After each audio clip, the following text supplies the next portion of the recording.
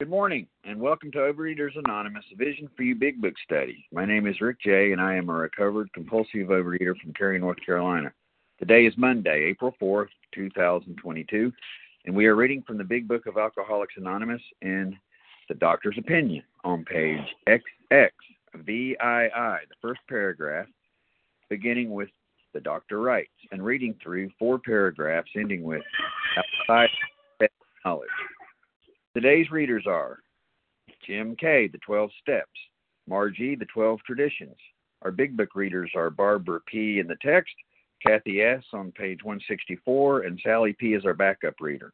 Our newcomer greeter is Pat B., and our second hour moderator is Ken W.H. The share ID for Sunday, April 3rd, 2022 is 18,773. OA Preamble. Overeaters Anonymous is a fellowship of individuals who, through shared experience, strength, and hope, are recovering from compulsive overeating. We welcome everyone who wants to stop eating compulsively. There are no dues or fees for members. We are self-supporting through our own contributions, neither soliciting nor accepting outside donations. Overeaters Anonymous is not affiliated with any public or private organization, political movement, ideology, or religious doctrine. We take no position on outside issues. Our primary purpose is to abstain from compulsive eating and compulsive food behaviors and to carry the message of recovery through the 12 steps of OA to those who still suffer. Our sole purpose. OA's 5th tradition states, my page just flipped over. Each group has but one primary purpose, to carry its message to the compulsive eater who still suffers. At a Vision for You Big Book study, our message is that people who suffer from compulsive overeating can recover through abstinence and the practice of the 12 steps and 12 traditions of Overeaters Anonymous. I will now ask Jim K. to read the 12 steps.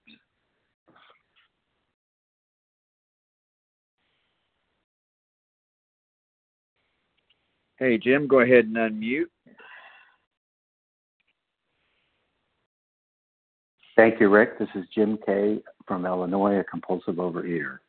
The 12 steps of Overeaters Anonymous. 1. We admitted we were powerless over food, that our lives had become unmanageable. 2. Came to believe that a power greater than ourselves could restore us to sanity. 3. Made a decision to turn our will and our lives over to the care of God as we understood Him. 4. Made a searching and fearless moral inventory of ourselves. 5. Admitted to God, to ourselves, and to another human being the exact nature of our wrongs. 6. We're entirely ready to have God remove all these defects of character. 7. Humbly asked Him to remove our shortcomings. 8. Made a list of all persons we had harmed and became willing to make amends to them all. 9. Made direct amends to such people wherever possible, except when to do so would injure them or others. 10. Continued to take personal inventory, and when we were wrong, promptly admitted it. 11.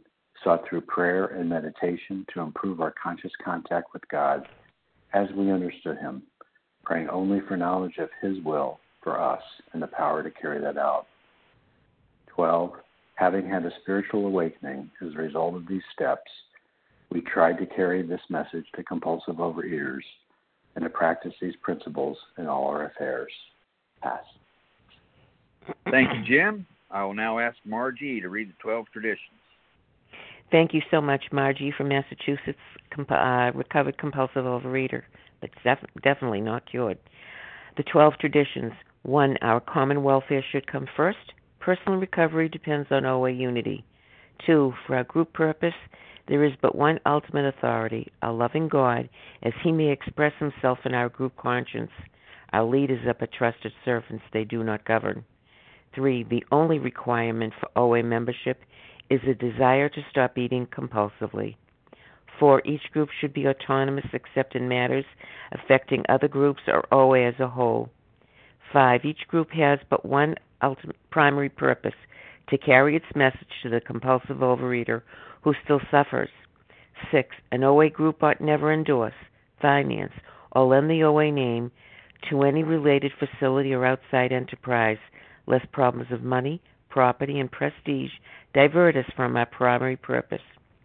7. Every OA group ought to be fully self-supporting, declining outside contributions. 8. Overeaters Anonymous should remain forever non-professional, but our service centers may employ special workers. 9. OA as such ought never be organized, but we may create service boards or committees directly responsible to those they serve. 10. Overeaters Anonymous has no opinion on outside issues. Hence, the OA name ought never be drawn into public controversy. 11. Our public relations policy is based on attraction rather than promotion. We need always maintain personal anonymity at the level of press, radio, films, television, and other public media of communication. 12. Anonymity is a spiritual foundation of all these traditions, ever reminding us to place principles before personalities. Thank you for letting me do service, and I pass. Thank you, Marge. How our meeting works. Our meeting focuses on the directions for recovery described in the Big Book of Alcoholics Anonymous. We read a paragraph or two from the literature, then stop and share on what was read. Anyone can share, but we ask that you keep your sharing to the topic and literature we are discussing, and that you keep your share to approximately 3 minutes, at the end of which I will give you a gentle reminder. Our abstinence requirement for moderators is 1 year, and for readers is 6 months. There is no abstinence requirement for sharing on topic. This meeting does request that your sharing be directly linked to what was read. We are sharing what the directions in the Big Book mean to us. To share, press *1 to unmute. Once you are done sharing, let us know by saying pass, then press *1 to mute your phone. In order to have a quiet meeting, everyone's phone except the speaker's should be muted. Today we resume our study of the Big Book of Alcoholics Anonymous in the doctor's opinion on page xxvii, the first paragraph, beginning with the doctor writes and reading through 4 paragraphs, ending with outside our synthetic knowledge. I will now ask Barbara P. to begin reading. Good morning, everybody. Barbara P., recovered compulsive overeater. The doctor writes, the subject presented in this book seems to me to be of paramount importance to those afflicted with alcoholic addiction. I say this after many years' experience as medical director of one of the oldest hospitals in the country treating alcoholic and drug addiction. There was therefore a sense of real satisfaction when I was asked to contribute a few words on a subject which is covered in such masterly detail in these pages. We doctors have realized for a long time that some form of moral psychology was of urgent importance to alcoholics, but its application presented difficulties beyond our conception. What with our ultra-modern standards, our scientific approach to everything, we are perhaps not well equipped to apply the powers of good that lie outside our synthetic knowledge. So good morning, everybody. I had to this morning start with looking up moral psychology because I realized, years and years in program doesn't matter. I'm still learning, and I didn't really understand that. And yet, the doctor, for me, what it was hitting me this morning, the doctor saying some form of moral psychology was of urgent importance. Like, he understands the problem, and he's been serving these folks, hasn't been able to solve the problem, and he realizes something having to do with moral psychology is the answer. So I looked it up. It's still really confusing, but the one thing that I found that really helped was moral psychology. It's the study of moral identity development, a lot of words. Moral psychology differs from moral philosophy in that it studies how we make decisions rather than exploring what moral decisions we should make. And that I could relate to because for all the years of my life, since I was a child, I knew what I should do with food and many other things. I knew what I should do, but I couldn't do it.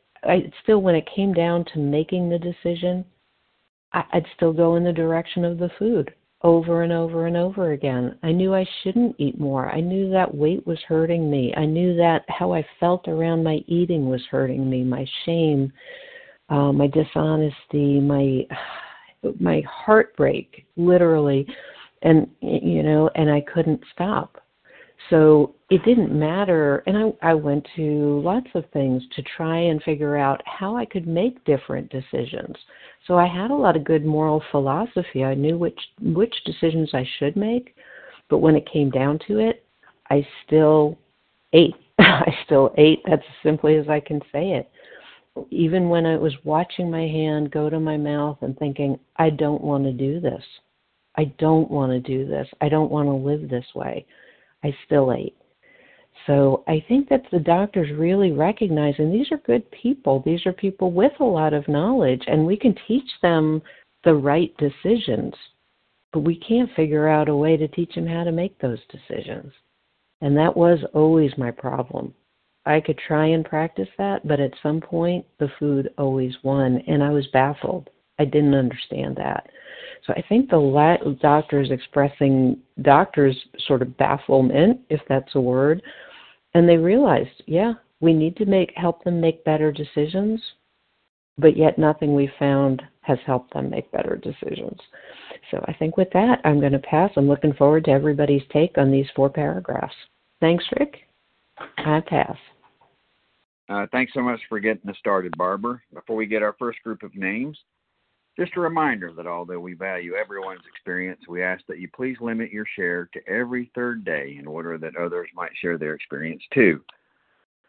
Please give me your first name only and the first initial of your last name. Who would like to share on what was read today? Katie G. from Boston. Christina J. Gotcha, Christina.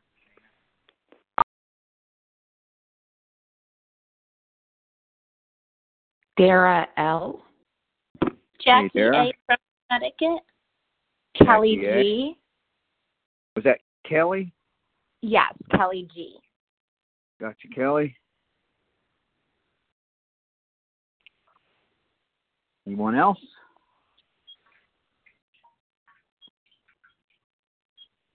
Kathy S. All right, Kathy. I think that's probably a good place to go ahead and kick off this morning. All right, here's who I've got. Katie G, Christina J, Dara L, Jackie A, Kelly G, and Kathy S. Katie G, you're up, followed by Christina J. Go ahead, Katie. Hey, Rick. Good morning. Thanks for taking the meeting. Katie G., recovered compulsive eater in Boston. And, I just want to acknowledge the depth and weight of this letter, right? So he's saying the subjects presented in this book are of paramount, which is urgent and supreme. So, I have a life and death illness, and that is what this textbook, this program of recovery, is going to help me to address. So it's of paramount importance. And he's a medical director of one of the oldest hospitals in the country treating alcohol and drug addiction, right? So, and then he says he is so satisfied that he is asked to contribute some words on the subject, which is covered in masterly detail. What does this mean? This means that, at 4 months, when Bill W. was penning the words on this page, I believe transmitted through God, he was a master? And the doctor, the medical director, doesn't understand it, essentially. He says, I am not well equipped to apply the powers of good or God that lie outside our synthetic, which is scientific knowledge. So they're realizing that there's something, they realize that there is an allergy, right? That there's this abnormal reaction to alcohol. However, for those of us who remember, Nancy Reagan just quit, right? Just don't do it. Don't pick up the alcohol. Don't pick up the food. But the reason this is so profound for all of us is we are standing on the shoulders of this humble, amazing man who has, I don't have a medical degree, right? And he's saying he's going to say, you can rely on anything these people say. And what are they going to teach me? They're going to teach me what my problem is. And I must know what my problem is in order to understand the solution. I must know that I have an allergy to in my body, an abnormal adverse reaction to certain ingredients, foods, and behaviors that create this desire for more. I eat, I want more. I exercise, I want more, right? But the bigger part of my disease is in my mind. And the thing is, if I want long-term contented sobriety, the only thing that's going to save me is God. So I must get entirely abstinent, and if I'm not willing to put something down, that's fine, but that's going to block me and God. And then I must do the 12 steps and cultivate a relationship with God through helping others and through constantly seeking His will. With that, I do pass. Thanks be to God. Awesome timing. Thank you so much, Katie. Christina J., you're up, followed by Dara L. Go ahead, Christina. Morning, Rick. Morning, everybody. Christina J. from the state of Washington, recovered one moment at a time by God's grace. So it's beautiful how this person recovered and began to help others and convinced this doctor through his altruistic service that there was something here, something of paramount importance to those afflicted. I'm afflicted. I have this disease, but I chased the scientific approach, as this doctor talks about, for years. I chased the chemical approach to there must be something wrong with my brain. I chased the moral psychology and moral standards, and I chased all of it, and I had no idea. So today, this book is paramount to me. Without this book, I can't continue. I used to know this guy who was a counselor to alcoholics, a government-funded program, and he used to come and make fun of the alcoholics, and he'd say, I tell them all the time, just stop. And in truth, this guy was an alcoholic. He was in major denial, and he, he says, I could stop anytime I want. And I couldn't. I didn't understand that he could be so callous. We can't stop on our own. We can't stop with ultra-modern standards or scientific approaches. I proved that to myself over and over with relapse after relapse after relapse. I never read this beautiful paragraph, these paragraphs in this book when I first came in. This book was given to me. I drove an hour to get it. I was thinking this is going to be my new solution. An alcoholic said, I've got an extra one, come get it. I sat out in her driveway in the heat, sweating from a binge, looking at this book, and went right to how to figure this out. And then it went on the shelf because it didn't make any sense to me. But because of vision, I have this broken down day after day after day, word by word, paragraph by paragraph, relating in with all of you that have this disease. I don't have to chase ultra-modern standards, scientific approaches. I don't have to chase pills or potions. I have to chase a healthy diet, weighed and measured. I have to chase connecting with people, opening my heart, giving service. That's what I got to chase today. How beautiful that is, that I get to chase things that bring me to the presence of God in my heart, because service does that for me. I can be totally out to lunch, and if I make a call, I'm back on the beam with all of you. So I think that this statement, this subject, which is covered in such masterly detail, that always gives me shivers and makes me cry, because it's made this one doctor realize that these guys have something. A doctor is getting behind this. So that says a lot for me. I hope I had said something that helps somebody out there, and love you guys all, and I pass. Thank you, Christina J. Dara L., you're up next, followed by Jackie A. Go ahead, Dara.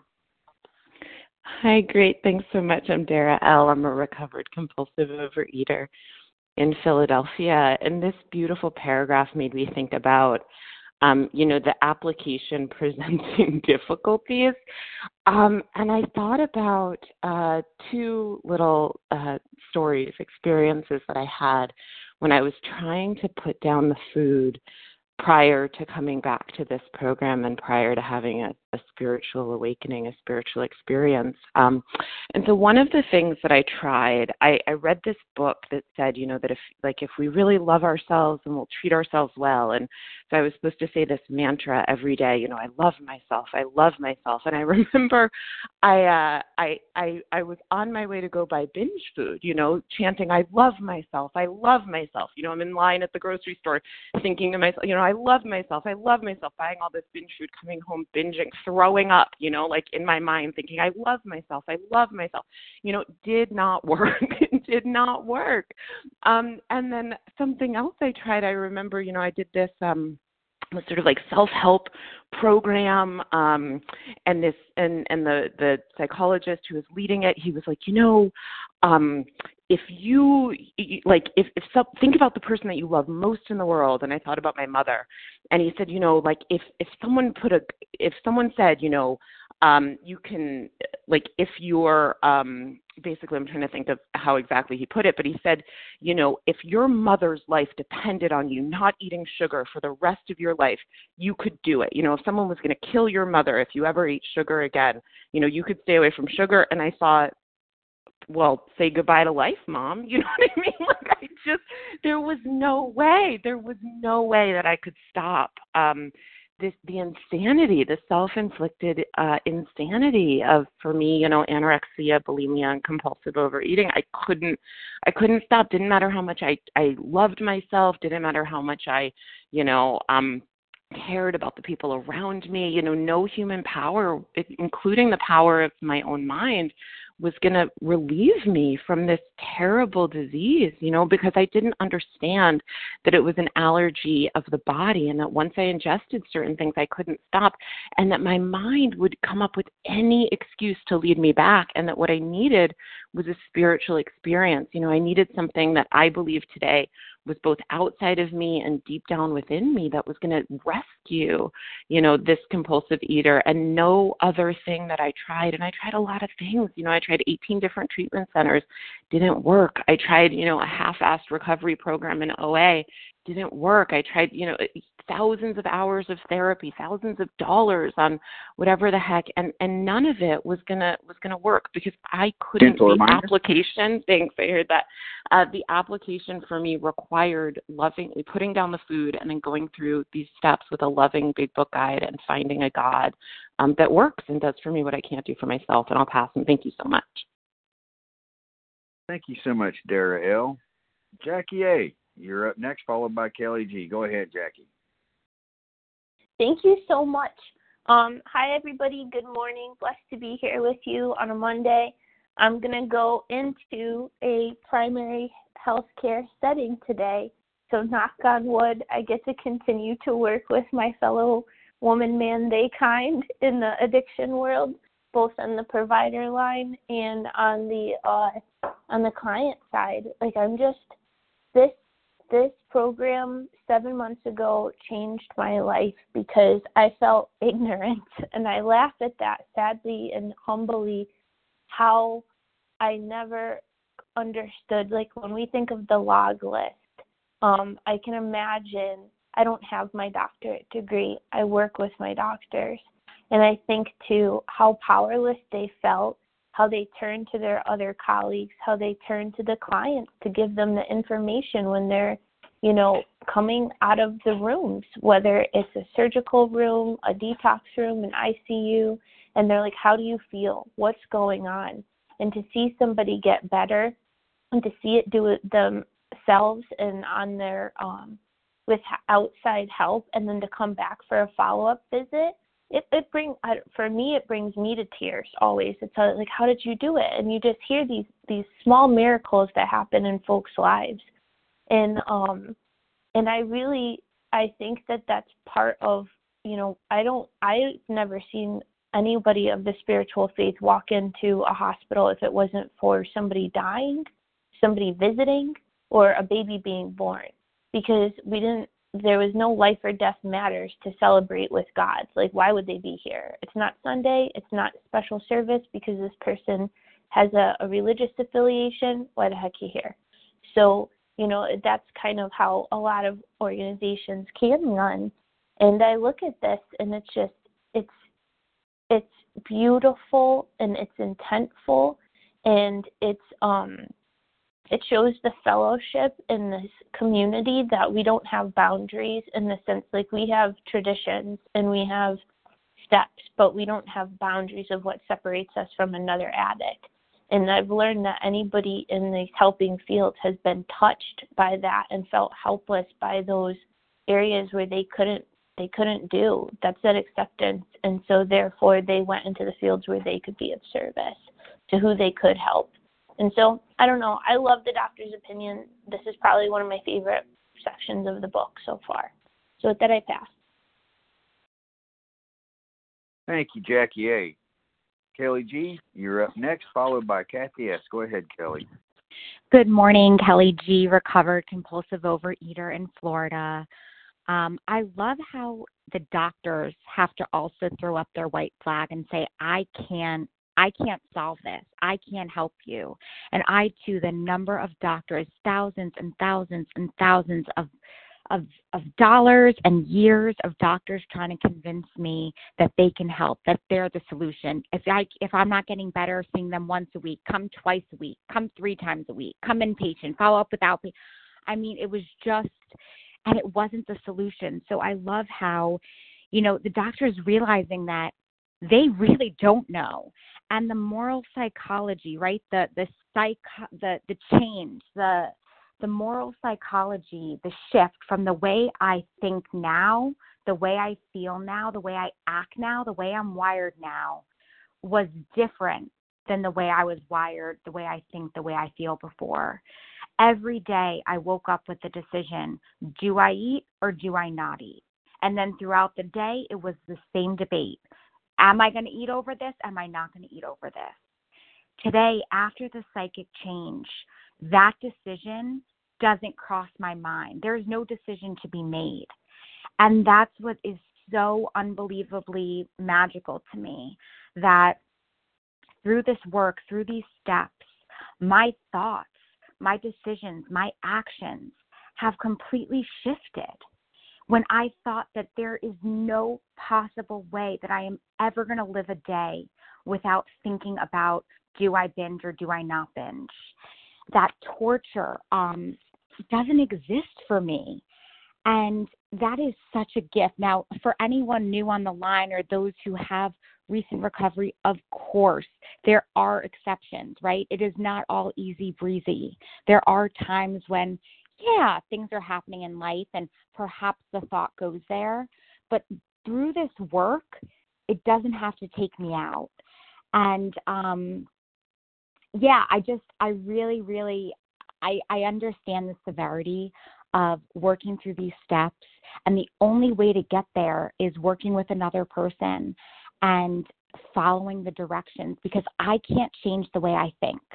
My thinking is what gets me here. I have a distorted perception of reality. I do not think like a normal person.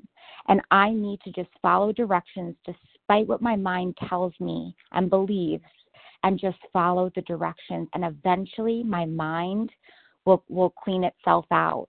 And those thoughts change. The way that I talk to myself, the way that I feel about myself, the way that I see situations change. And that instinct that used to be, go to the food. You're uncomfortable, Kelly. Go to the food. You're not going to be able to get through this. Thank you. Doesn't have that same voice anymore.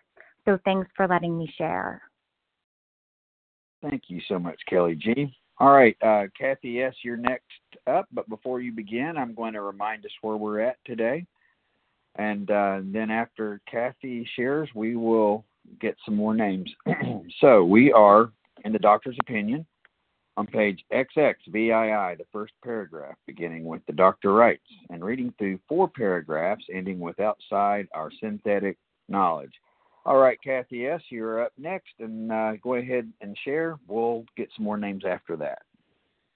All right, thanks, Rick. This is Kathy S., recovered compulsive overeater in Georgia, and it's wild. When I was listening to Barbara read these paragraphs, what stood out to me the most was the word application, and it's said 3 times in these short paragraphs. So obviously there's something to be heard here. And, the very word application means an act of putting something to use, to bring into action. And that is what these steps are about. What we have to know is to know the problem, and we also have to know the solution. So with application, what we're looking for, what we need is God's power. We need to apply God's power to our problem. And how do we do it? It's through the steps. Starting with step 1, give up, and just, I have to stop doing my own applying, and applying my own solutions, but just surrender, to move over and quit playing God. These paragraphs, starting with the doctors and how they share, it just reeks of humility. And really that's what this takes. And it's kind of like, when I think about God's power, I mean, it's like having an electric bike and, I'm trying to pedal myself uphill in my own strength. I mean, what good is having an electric bike or battery powered bike if I'm not going to use it? And that is how, life is with God. We all have access to God's power, and it's like, what good is God's power unless we apply it? And to apply it, it is a matter of just turning on a switch. It's a matter of just giving up. It's a matter of just letting God take over.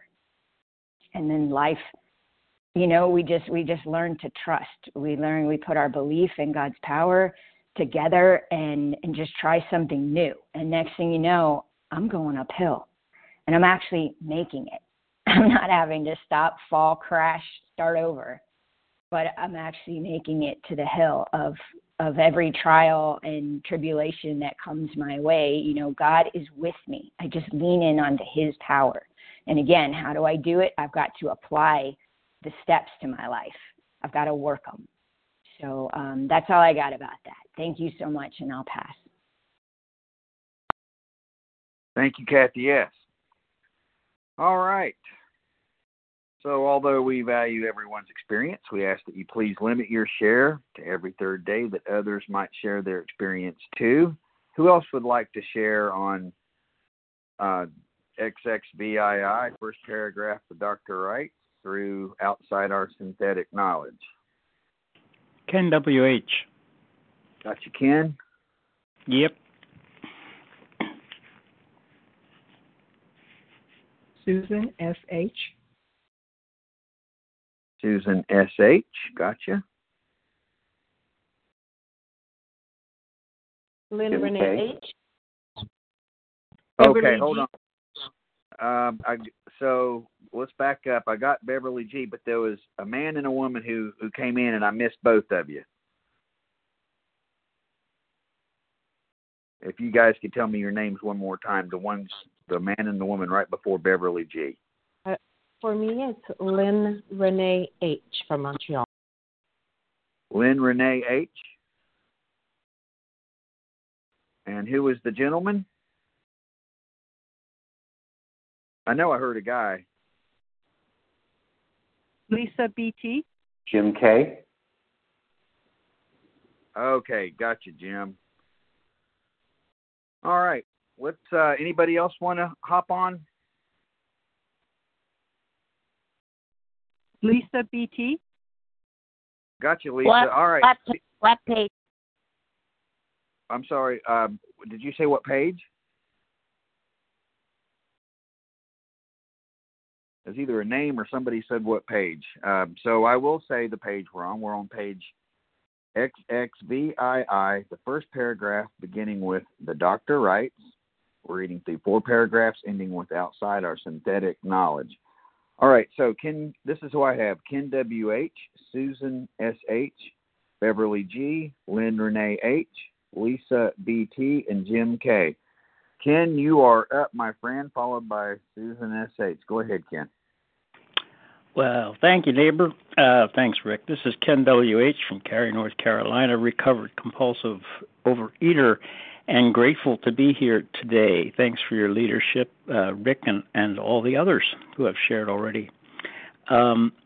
I appreciated the lead we had this morning on this with the moral psychology and moral philosophy. The difference there is very, very important. And I'm aware that both of those being important disciplines to follow, neither of them has the power to help me make those decisions that I know I should be making. Neither one of them has the power. And after thousands of years, the solution hasn't changed, never changed. It's God, higher power, spirit of the universe, great spirit, whatever you want to call it. It's outside of me. And that's been the critical issue for me, that power had to come from somewhere other than me, and actually somewhere other than you. This is not a human solution, so to speak. This is a power greater than myself, outside of myself, that will solve my problem. That's what the book tells me it's about. And that has happened over the years. We can try all kinds of behavioral modifications. Some of those are effective, at least in the short term, perhaps in the long term for some. But I'm aware that diets are behavior modification. Let's face it. Change. Someone else telling me how to change the way I behave with food. Ultimately, I have to come to the place of absolute, utter surrender that on my own and through human aid, I cannot be abstinent and free. It's got to be HP. Otherwise, I'm otherwise, I'm lost. I don't want to say toast. Otherwise, I'm lost. And so I'm so grateful for the humility of the doctors early on, and their awareness that even after 80 years, we have not changed the solution of this. And we're still looking for a solution. The scientists are still trying to find the pill for us. Someday they may find a pill that works to some degree, but it will not change the way I relate to food. And I'm just so grateful I have this method. Thanks, Rick. Talk to you soon. Bye. I pass. Thank you, Ken W.H. Susan S.H., you're up next, followed by Beverly G. Go ahead, Susan. Good morning. This is Susan S.H. in Ohio. I am a recovered compulsive overeater and grateful for this meeting. Whenever I read those paragraphs, I kind of smile at the ultra-modern standards and scientific application. It was a lot different back then, but they were, to the best of their ability, applying ultra-modern standards and scientific applications. And the doctors I have known would have a terrible time admitting that their knowledge and their methods won't do it. And my sponsor talked to me when we read this the first time about how this is saying that the journey is spiritual. Science won't do it. Knowledge won't do it. There's a spiritual journey that is the answer. And yeah, I was still finding my way to that spiritual journey, and I'm so glad for the journey. And I wanted to talk a little bit more about moral psychology. It's one of those terms that have always felt fuzzy to me. And so we study. And so I think about it again. And that is the beauty of restudying. And to me, that's the beauty of restudying and restudying these paragraphs. I see it again, and I consider it again. And that's progress.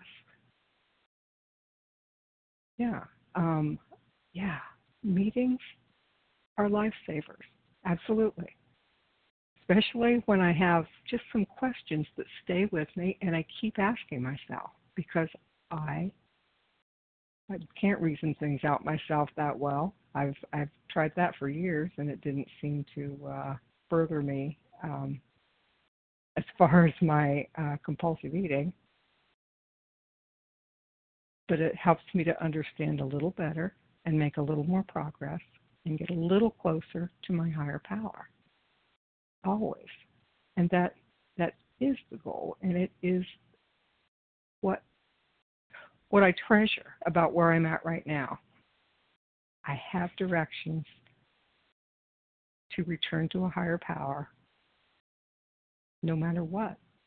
And grateful to study again, grateful to share again, and I pass. Thank you so much, Susan S.H. Beverly G., you're up next, followed by Lynn Renee H. Go ahead, Beverly.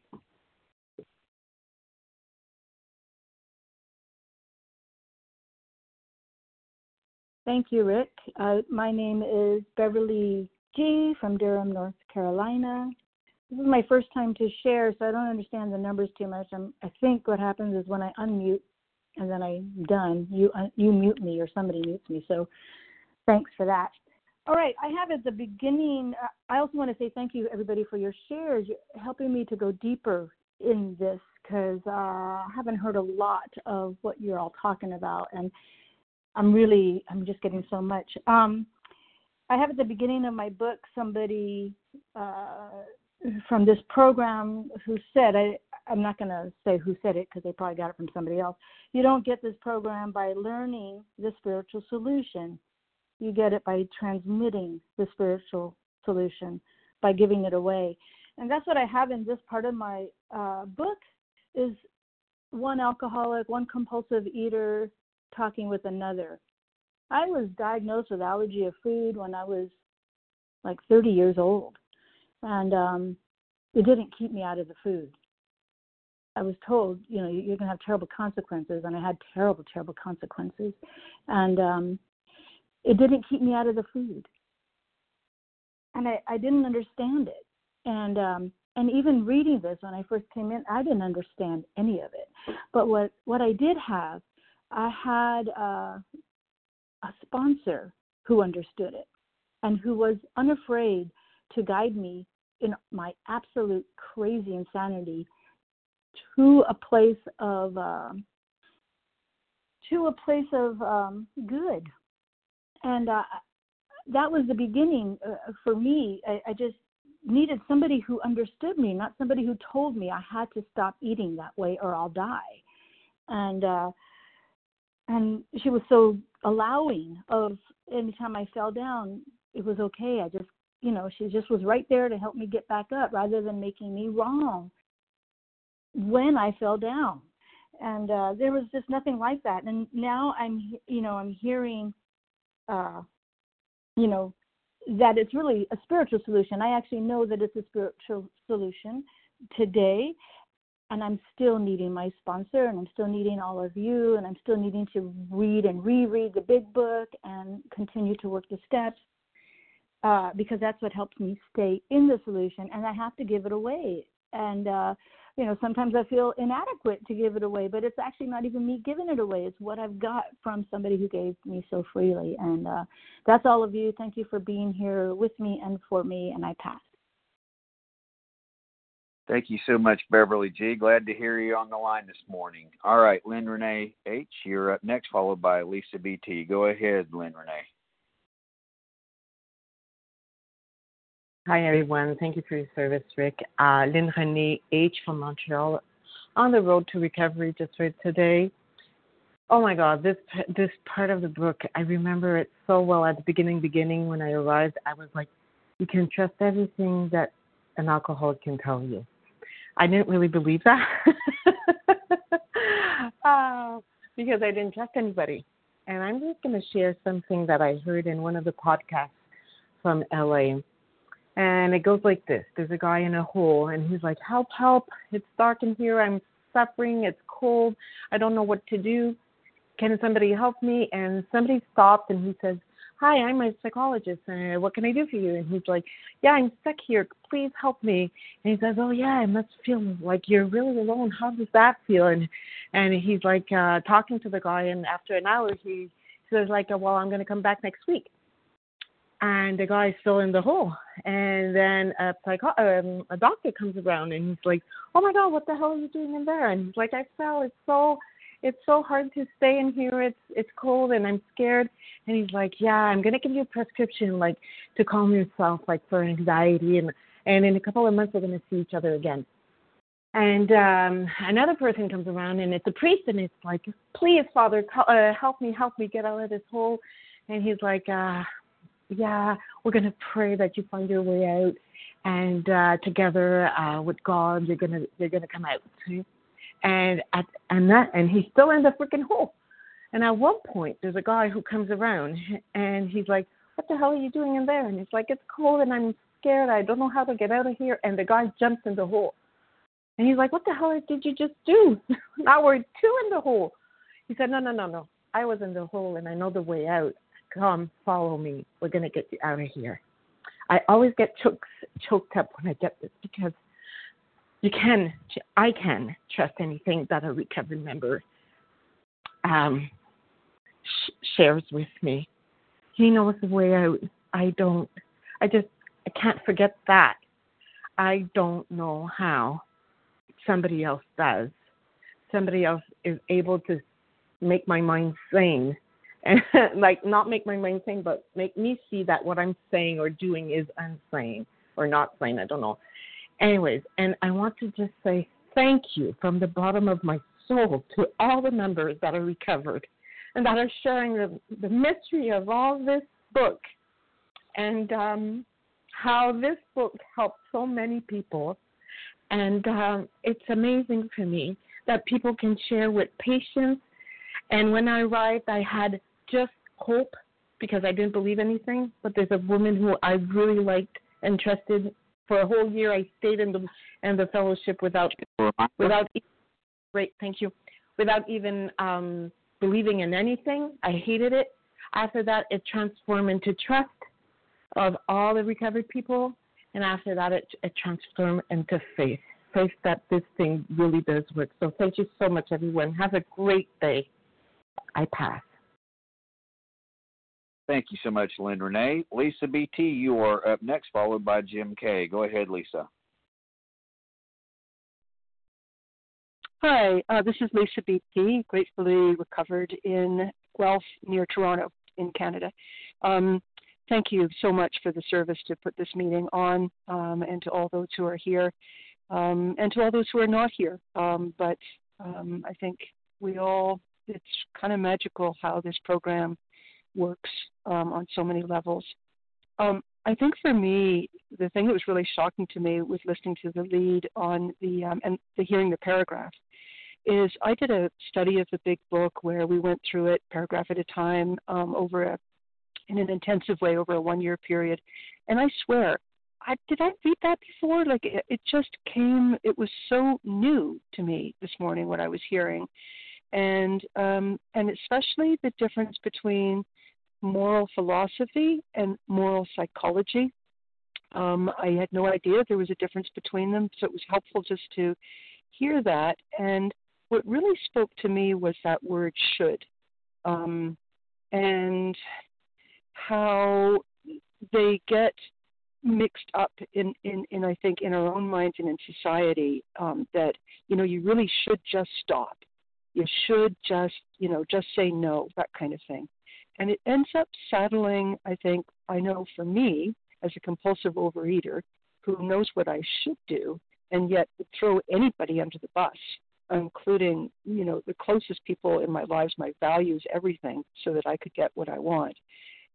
It's a terrible place to be. It just is, it adds so much pain to an already painful situation to feel that I'm sort of morally bankrupt.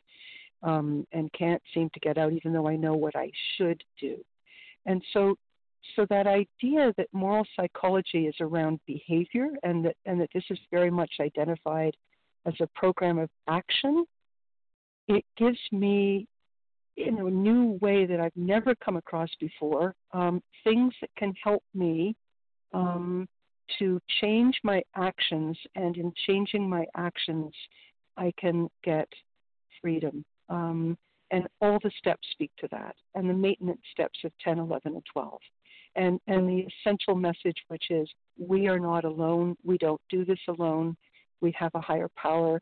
We have each other, is also something that I think the being in the should was really doing for me. I found myself so ashamed and isolated that I just kept behaving in these ways. And so how do I deserve help? So thank you today. And I love this, that we read and reread, and every time we may come up with something different, and that's a great gift. And with that, I'll pass. Thank you, Lisa BT. Jim K., you're up next. Good morning. This is Jim K. from Illinois. I love the discussion of the term moral psychology. It's important to me as well. In OA, we use the term spiritual, but in the doctor's writing, he doesn't use the word spiritual. He in moral psychology, is the term that he seems to use for what we describe as spiritual. And it is fuzzy, like Cher referenced, and in his letter he says, or in his writing he says, some form of moral psychology. So he's not precise about what it is, but he's not a doctor of philosophy. He's not a theologian. He's not a doctor of theology. He's a medical doctor, and sometimes I find the word spiritual to be hard to access, that it's so, it's just hard for me to access. And so moral psychology is a term that it seems he could use as a label, and I find it accessible to use it that way. But whatever it is, this is of urgent importance. And then in the succeeding sentence, he takes another nod to this. He references, we doctors being ultra-modern standards, scientific approach, our synthetic knowledge. Synthetic means man-made, not God-made. So I love that term, and I find this to be a portal to access all of this, and with that, I'll pass. Thank you, Jim. All right, we do have time for one more share, and I'll just keep an eye on the clock and let you go till it's time. So who would like to take us out today? Barbara E. You got it, Barbara. Go ahead. Oh, well, thank you. Well, good morning, my fellows in recovery. It's so glad to be with you on this beautiful sunny morning, at least in New Jersey. Moral psychology, to me, means change. All those fancy words that Bill Wilson used simply mean change. I had to be honest. I manipulated. I lied to you. I lied to myself. I lied so often that I forgot what the truth was. So I had to actually turn towards God and say, I don't know if you're there. I don't know if you're out there, but I'm going to ask you to help me today and every day to become more God conscious and just practice the principles. I love the 12 principles of OA because they distill down for us in simply one word what we're trying to learn.